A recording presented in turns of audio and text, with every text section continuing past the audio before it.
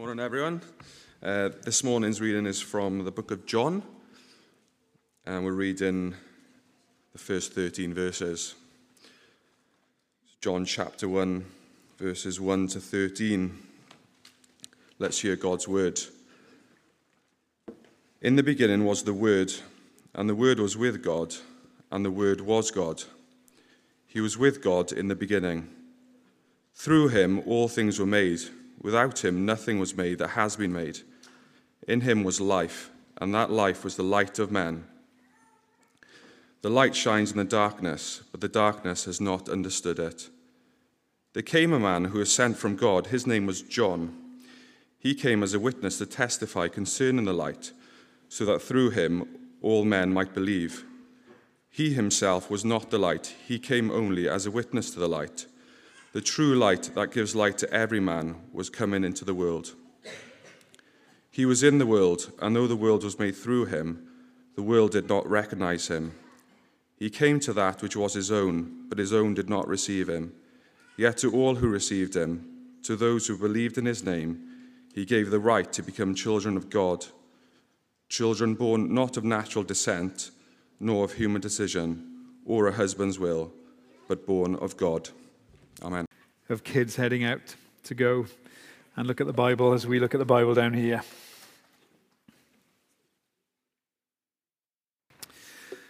Well, I don't know whether any of you read this article. This is from a few years ago from Good Housekeeping. If anyone's going to admit here to reading Good Housekeeping.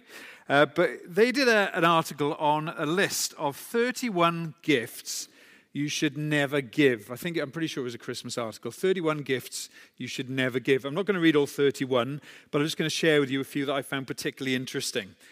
One of them was exercise gear.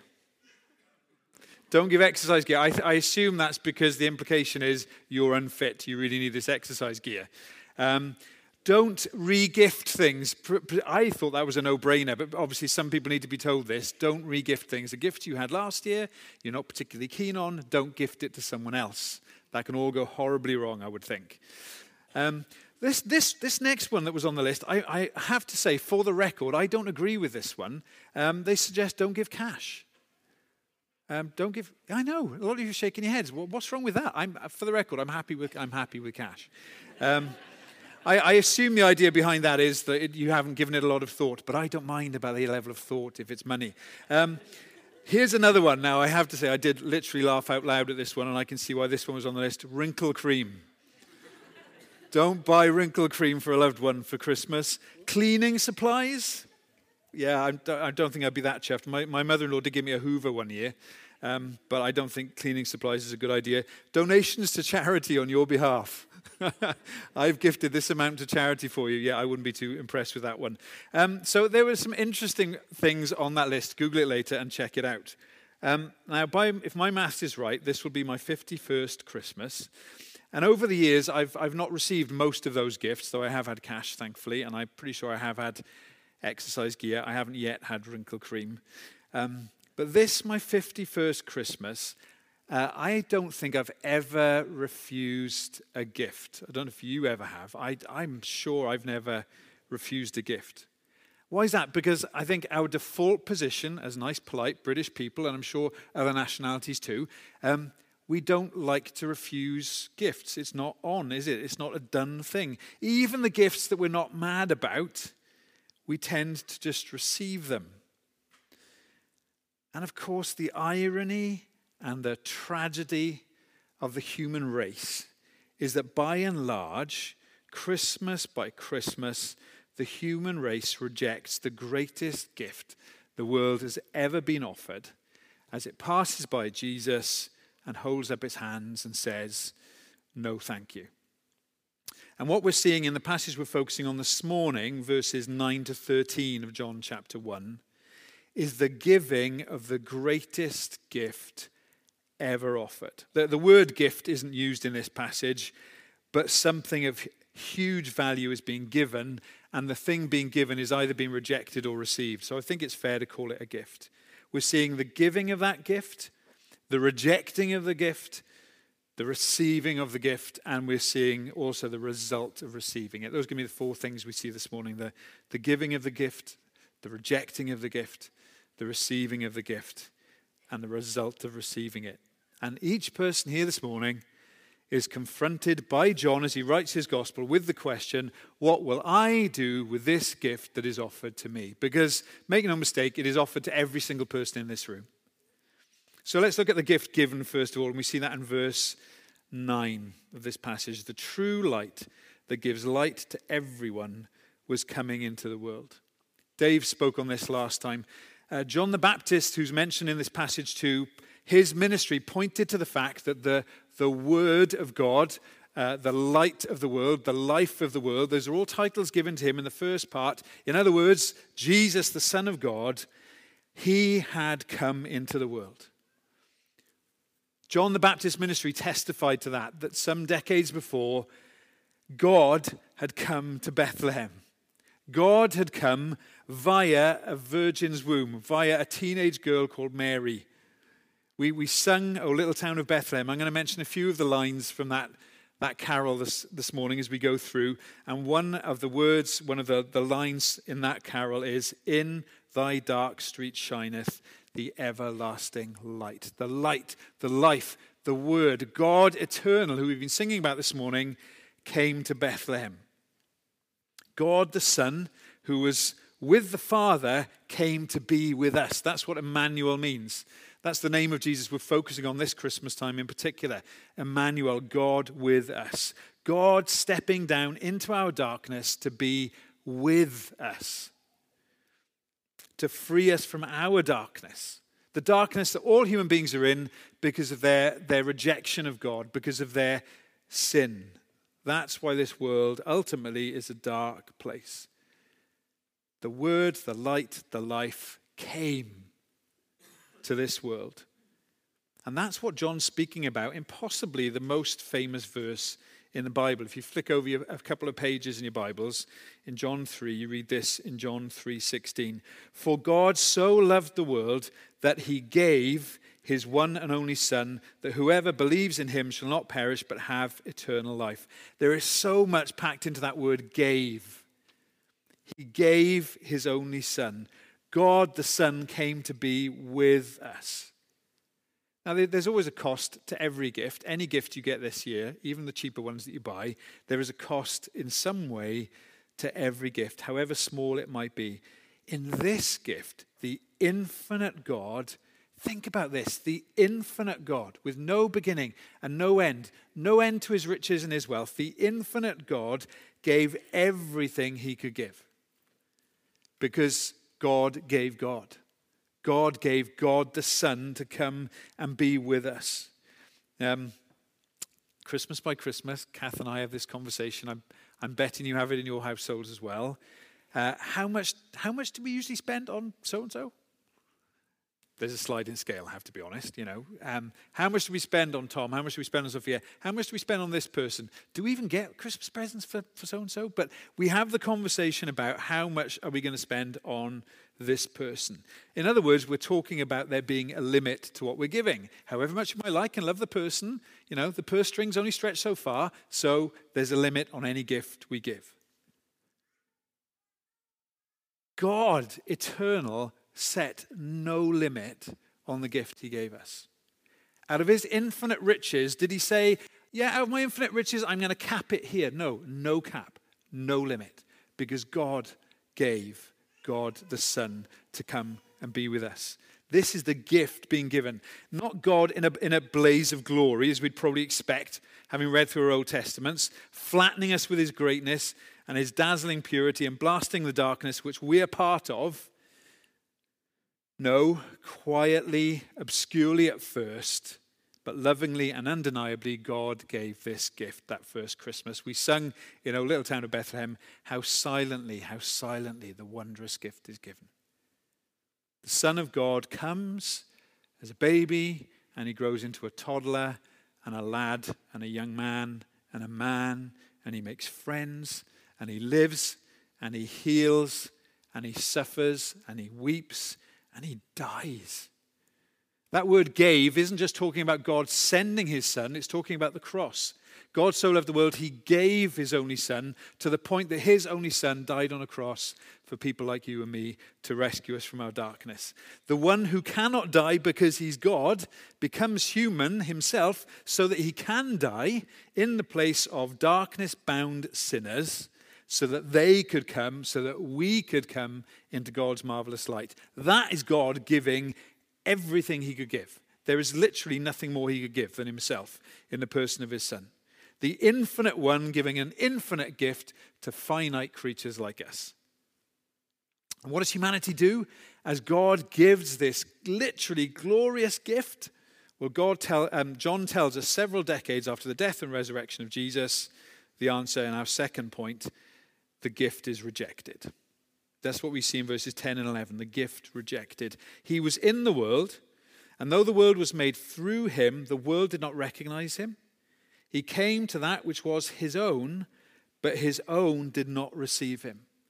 What does humanity do when God gives everything he could give? They reject the gift. The gift lovingly prepared before the world's foundation and sent via a virgin's womb to arrive in humanity's doorway as he lies down in an animal feeder and shivers in the cold. The world rejects that gift.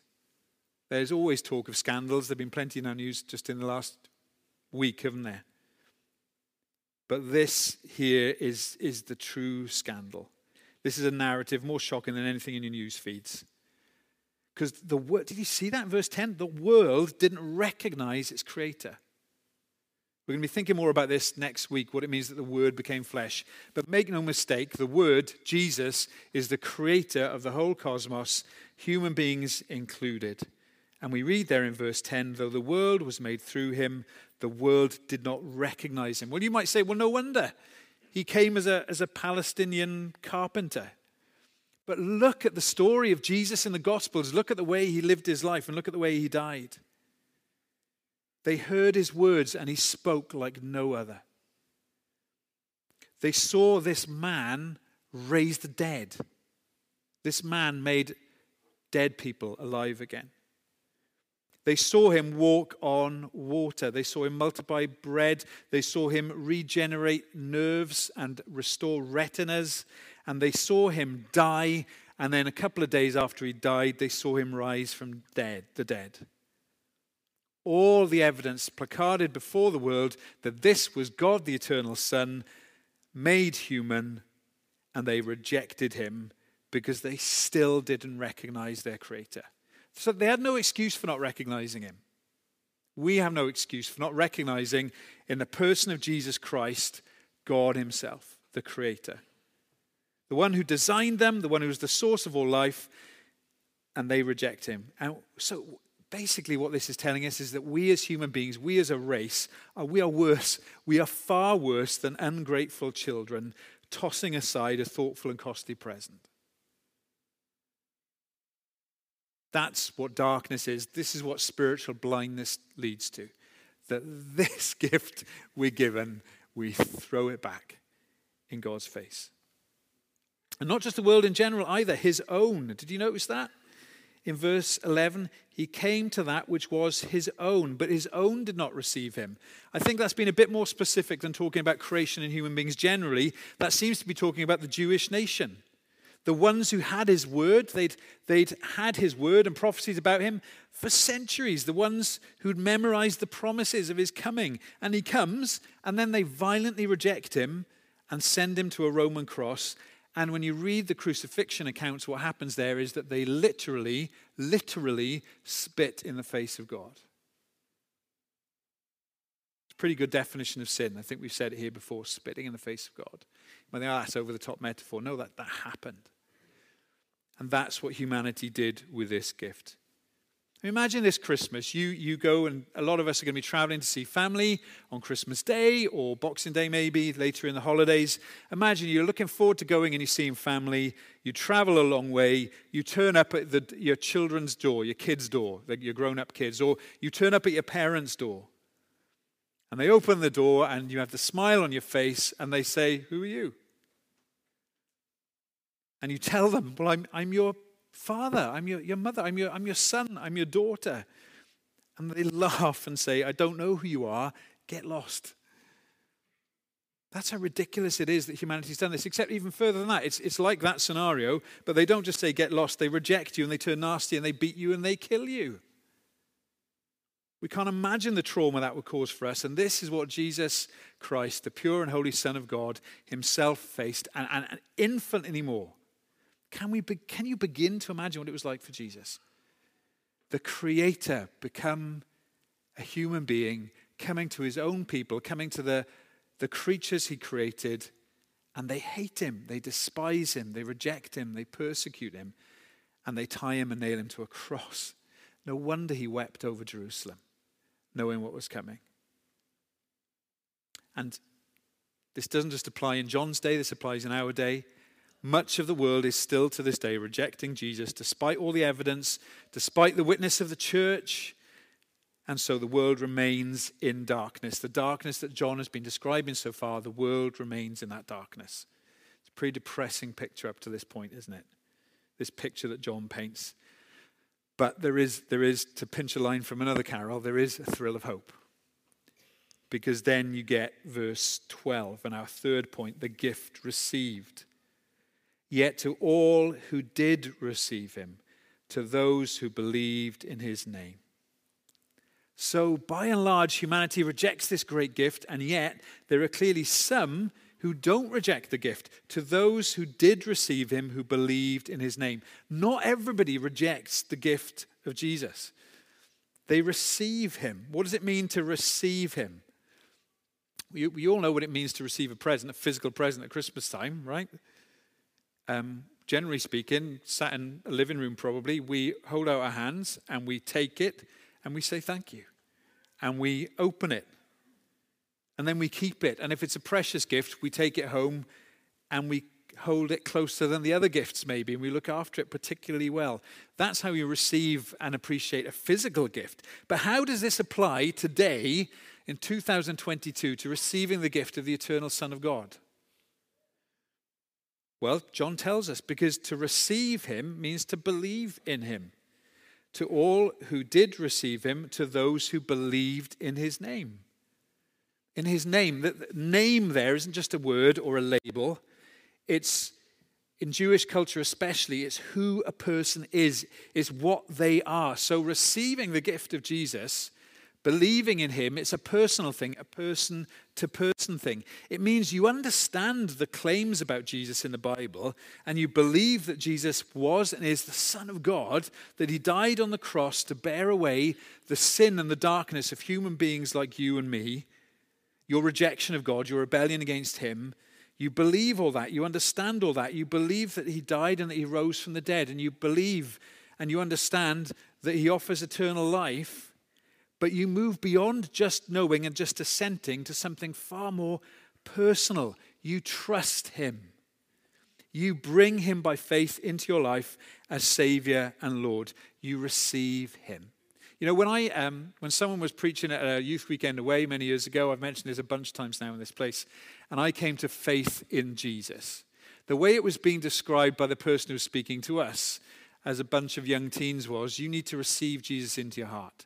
Now, in recent years, I've heard critiques of that terminology, and I kind of understand why, because you need to say more about what faith is. But actually, that's not a bad description of what it means to receive Jesus Christ as your Lord and Savior. You ask this eternal Son of God into your heart, into your life. You receive him as your Savior and Lord. Cast out our sin and enter in, be born in us today. I think that's what the carol writer is talking about there in O Little Town of Bethlehem. Be born in us today. It is possible, wonderfully possible, to receive this gift by believing in, by trusting in, by receiving Jesus Christ as our Lord and Savior. It's a personal thing. It needs to happen between that person, between you and this Savior. That's the gift received. But I don't want to stop there. I want to finish with the fourth and final point, which is the result of receiving Jesus as Savior and Lord, as the greatest gift that the world has ever seen. And we see this in the second half of verse 12 and in verse 13. Yet to all who did receive him, to all who believed in his name, he gave the right to become children of God. Children born not of natural descent, nor of human decision, or a husband's will, but born of God. He gave the right to become children of God. What's the result of receiving Jesus by faith? Well, the Bible describes the results, plural, of believing in Jesus in a variety of beautiful ways. Let me just give you a few. It speaks of a person being forgiven. It speaks of a person receiving eternal life.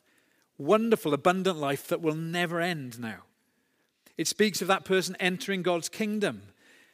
But there's a consequence of believing in Jesus that goes, I would say, even beyond those wonderful things. That is, in one sense, even more wonderful.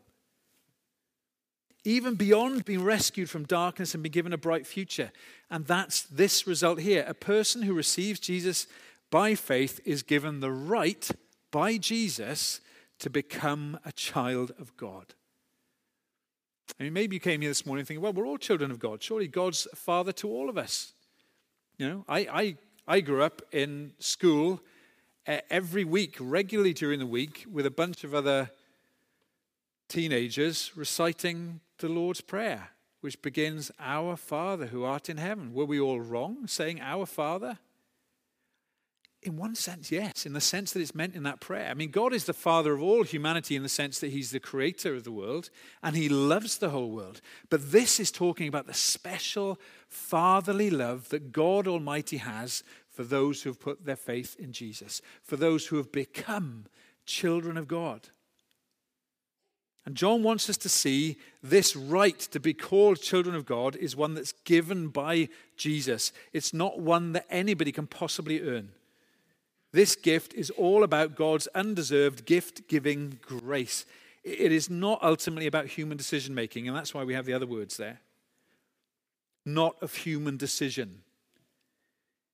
It's not primarily, ultimately about human desires or a husband's will, are the words that John uses there. No, a person coming to the point that they put their faith in Jesus, they receive him, is ultimately God's work.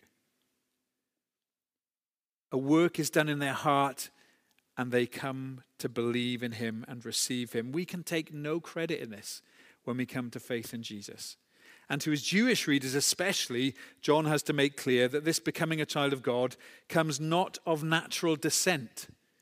He's saying to them, look, you might be good Jewish people and you might do your best at keeping the law of Moses, but that does not entitle you to become a child of God. You're not a child of God just because you're an Israelite. He's saying to them all the way through John's gospel, the way you become a child of God is you believe in and you receive by faith into your life Jesus, the Messiah, the Word, the Son of God. We might add today, in 21st century UK, you do not become a child of God by virtue of being from a good Christian family. It's not about your stock. It's not about your background. It's not about attending church regularly. You can attend church as regularly as you like and never be a child of God. No, John has to show them you don't become a child of God by birth. You become a child of God by the new birth.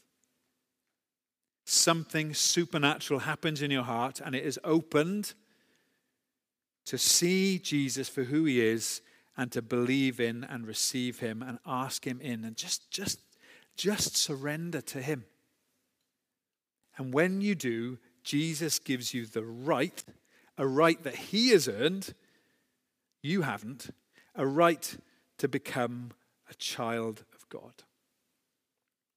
The story's told of the emperor, warrior, general Napoleon, that there was one day where he was on his war horse and the horse reared up and was about to throw him, and a lowly grenadier corporal grabbed the reins of the horse and brought it back down and saved Napoleon's bacon. And Napoleon, so the story goes, said to this lowly grenadier corporal's almost the lowest rank you can have in the army, and he says to the corporal, "Thank you, Captain."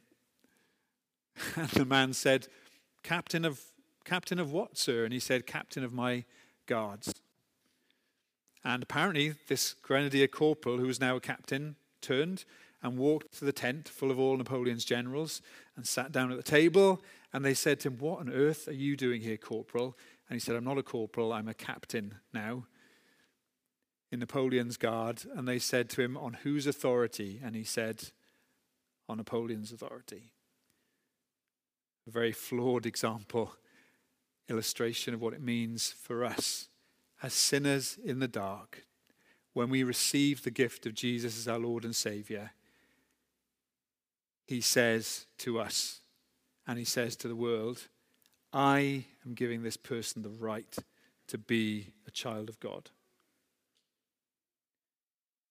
Verse 18 of chapter 1, we didn't read that far, speaks of the one in closest relationship with the Father, the only one who is a son by right and by nature. When we put our faith in him, brings us in to make us children by adoption. This is what is unique about the Christian faith, because this is what is unique about Christ. The relationship that Christians are able to enjoy with God as their Father is unique amongst the world's religions, many of which actually portray God as quite remote and stern and impersonal or mystical, not as Father. It's only through Jesus God becomes a sinner's Father.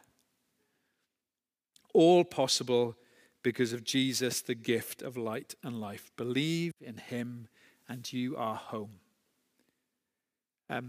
As I was researching a few things this week, I came across a very famous photo. I should have thought to bring it with me, sorry.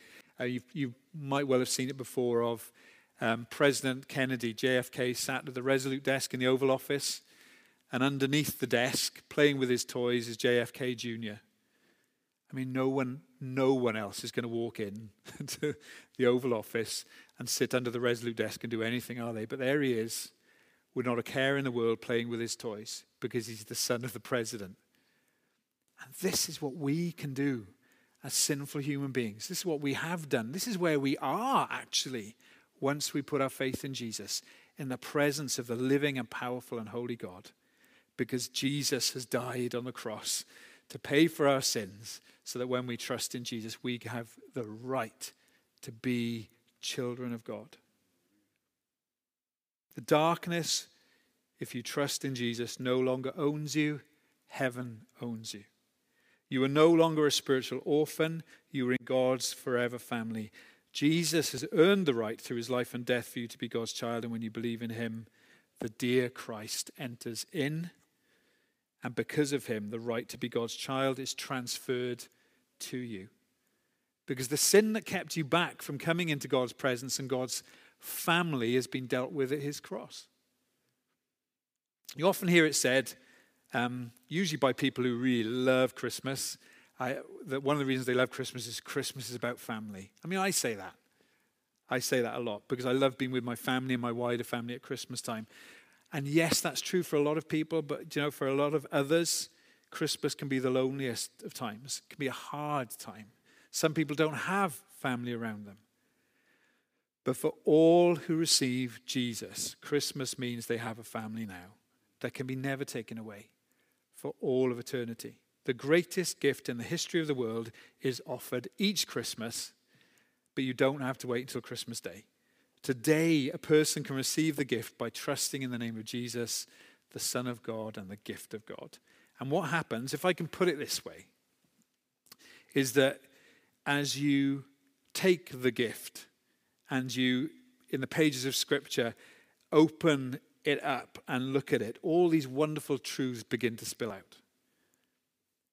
You read or you hear these words spilling out of the gift as you open it up in the pages of Scripture. Words like forgiven and peace and eternal life. You are now heading for heaven. You now have a family to encourage you on the way to heaven because of what Jesus has done. But possibly the most wonderful truth of all, the most wonderful words that you read or you hear as you open that gift are these words: you are mine. And anyone can reach out today and say, cast out our sin and enter in, be born in us today, and know that they become and have the right to call themselves children of God. Let's pray.